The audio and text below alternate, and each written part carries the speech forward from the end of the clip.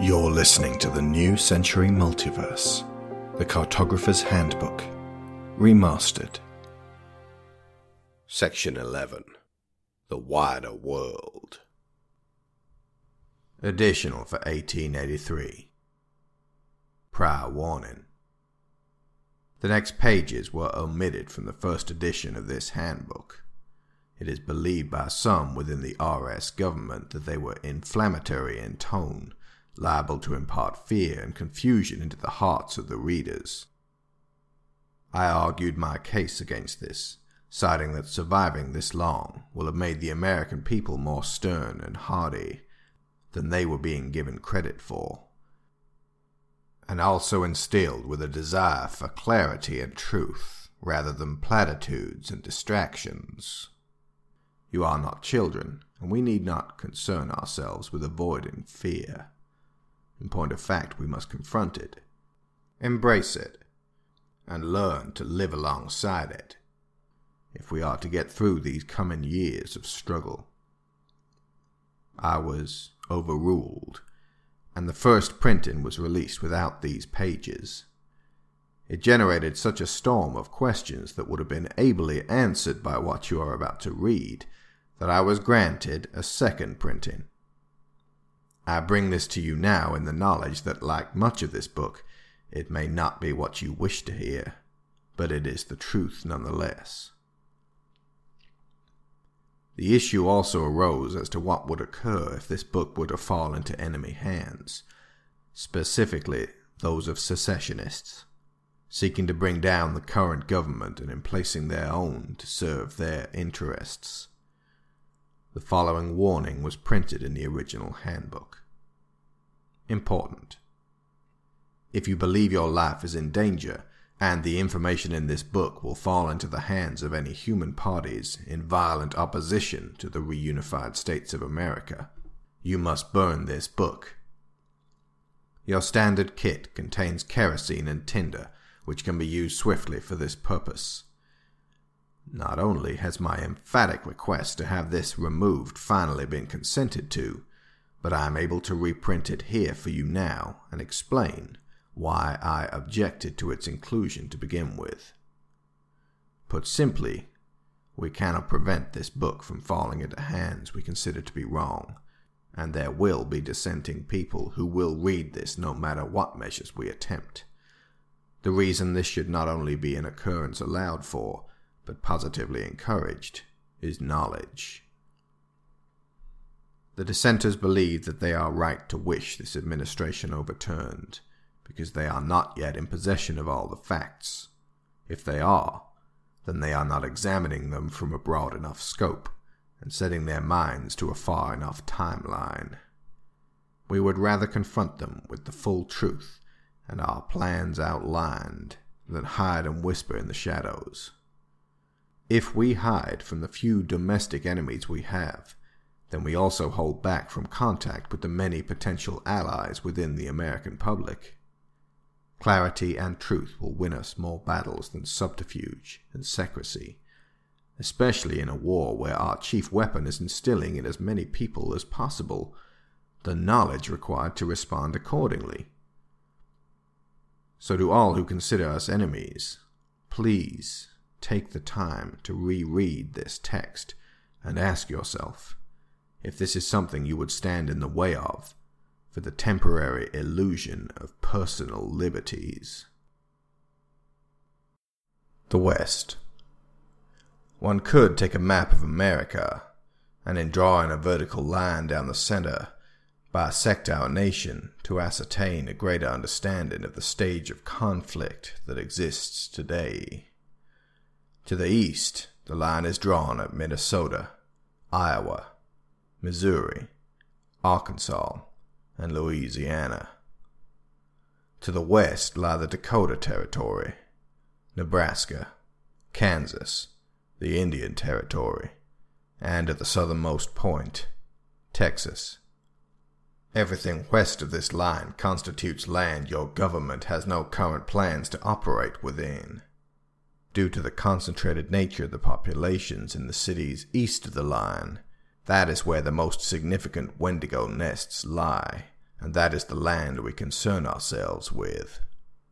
The wild lands of the West are home to the majority of remaining Indians who survived our systematic eradication.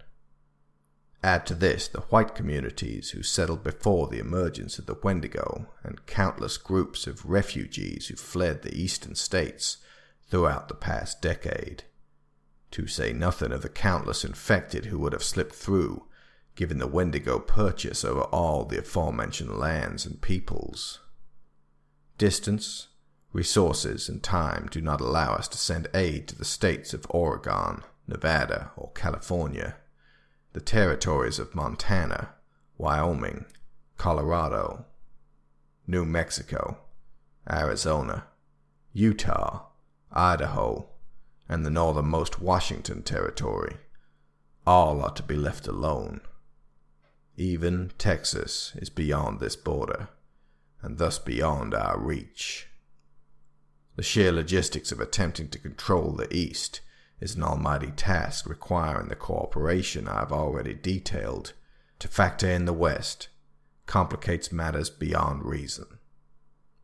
However, this presents the issue of further mass exodus, emptying our lands of those suitable to serve in the military effort, leaving behind only the creatures to follow on our tails. Therefore, it was in early 1876 that President Grant initiated the Homeland Act, making passage across this pan-state line without due clearance illegal. In simplest terms, we all stay, we all fight. When victory is finally achieved as we enter the 20th century, it will be in a truly free America, and this act will be lifted. A series of checkpoints and military outposts now cover this line, keeping watchful eyes on either side. Attempting to force access will result in severe reprisal. The undisclosed dangers of a growing army of creatures to our backs, in fact, make plainer the need for unified military strength and readiness. Do not forget the West, or those who journeyed there. If we fight and live to forge our future, we will see them again.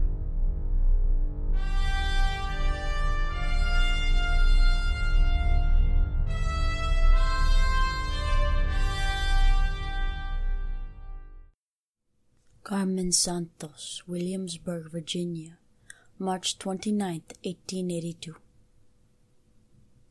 In 1825, Samuel Finley Breese Morse was sent a letter by his father via horsebound messenger that Samuel's wife Lucretia had died a month after giving birth to their third son.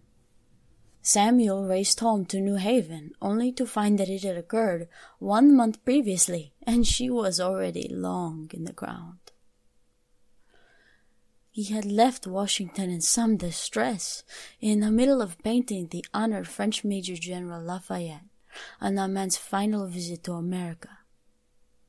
I can imagine the horror and frustration of being given this tragic news so late, and at such an inopportune time.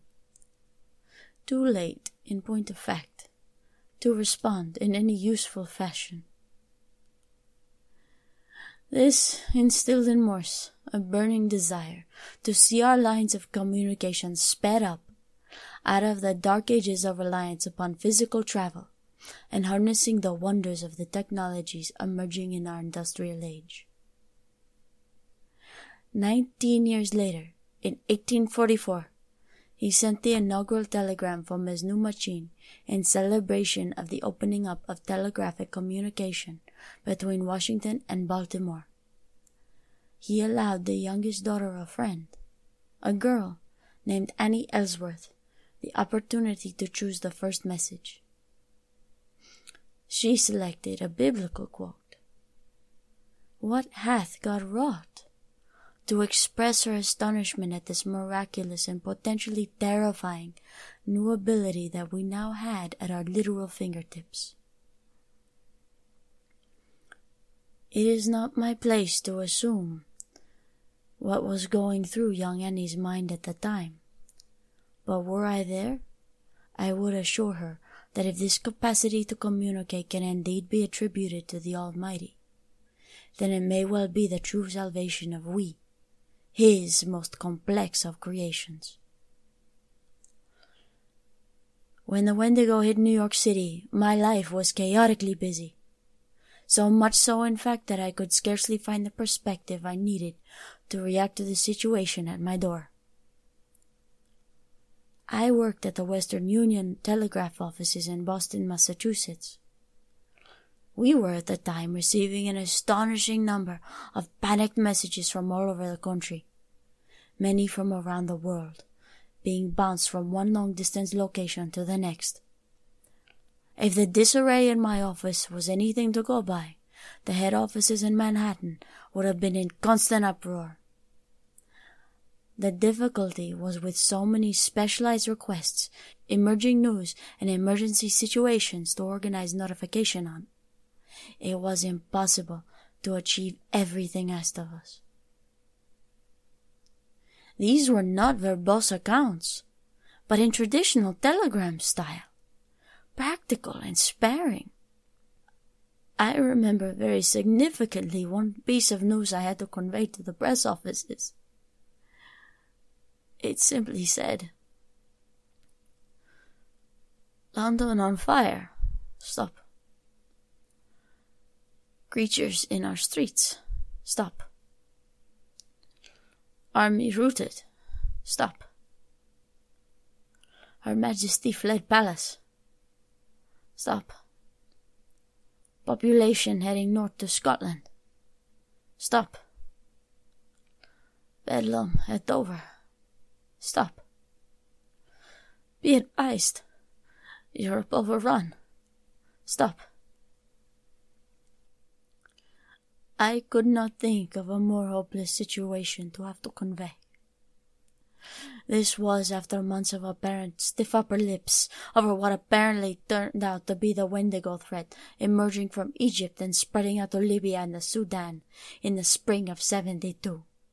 And none too subtle chidings of our military's apparent inability to contain an outbreak of rabid savages down in Mississippi. This was, I remind you, an empire. But they, along with the rest of the world, had no clue that the screaming Indian natives bearing down upon their troops in Bengal could not be threatened with guns and did not care for Britain's sovereignty. Kyushu, Japan, was struck with a wave of fleeting infected from Busan, Korea, shortly before we lost all contact with that side of the world. In St. Petersburg, Alexander Romanov II had apparently converted the Winter Palace into a fortress for all the residents of the city that could pass the mandatory health inspection. Pope Pius had declared this the end of days as Rome tore itself apart around him. And considering the biblical imagery the descriptions threw up, I cannot blame the man.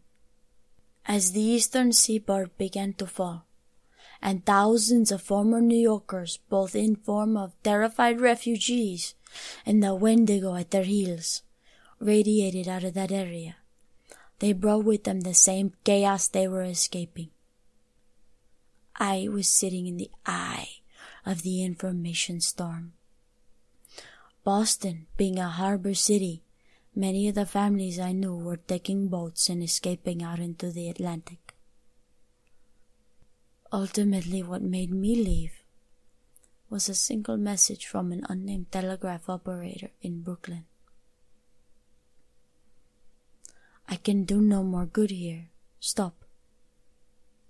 Will travel until a place is found where I can stop." I hope, if only selfishly, for the sake of my dreams, that every one of these places I heard from has somehow survived this plague, that some control has been regained and governmental or military strategy has won out over the creatures, that the continents are clear of infection and sustaining vibrant human life and simply waiting for a word from the Americas they believe to be lost. Today, I work for the NIA in the Communication Division, principally because every person they find who understands the business end of a telegraph sounder is worth their weight in gold. Or at least we would be if in 1882 that gold wasn't worth 100 its weight in strips of dried beef.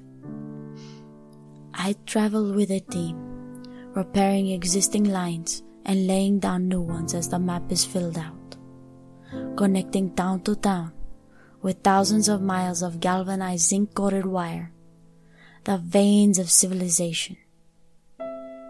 When we're done, everyone will be talking.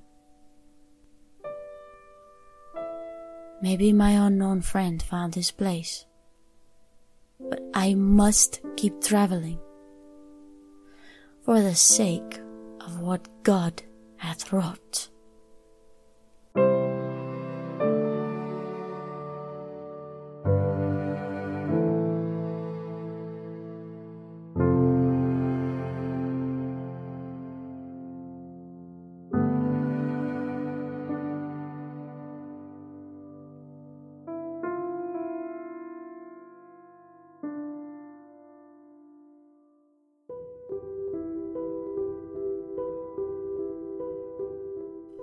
You have been listening to Section 11 of the Cartographer's Handbook, The Wider World, written by Alexander Shaw. Thomas W. Arlington, performed by Alex Shaw. Carmen Santos, performed by Loretta Saylor. Make Your Decision by Dan Phillipson of Shockwave Sound. Reawakening, Fanfare for Space, and Dreams Become Real, composed and performed by Kevin MacLeod of Incompetech.com. The New Century Multiverse is funded by Patreon. Our $15 patrons get sponsor credit every episode, so thank you to Joel Robinson, Benjamin Biddle, Abel Savard, Michael Haskell, Kevin Vahey, Daniel Salguero, Connor Kennedy, Brian Novak, Evan Jankowski, Sarah Montgomery, Dan Hepner, Johan Clayson, Tyler Long, Joe Gasiga, Greg Downing, Tim Rosinski, Christopher Wolfe, Kat Essman, Cassandra Newman, Timothy Green, Matthew A. Siebert, Joseph Gluck, Luke Hatfield, Nick Ord, Duran Barnett, Tom Painter, Finbar Nicole, Jameis Enright, Mark Luksch, Dan Mayer, Joe Crow, Chris Finnick, Toby Jungius, Dave Hickman, Aaron Lecluse, Kieran Dashler, and Lorraine Chisholm.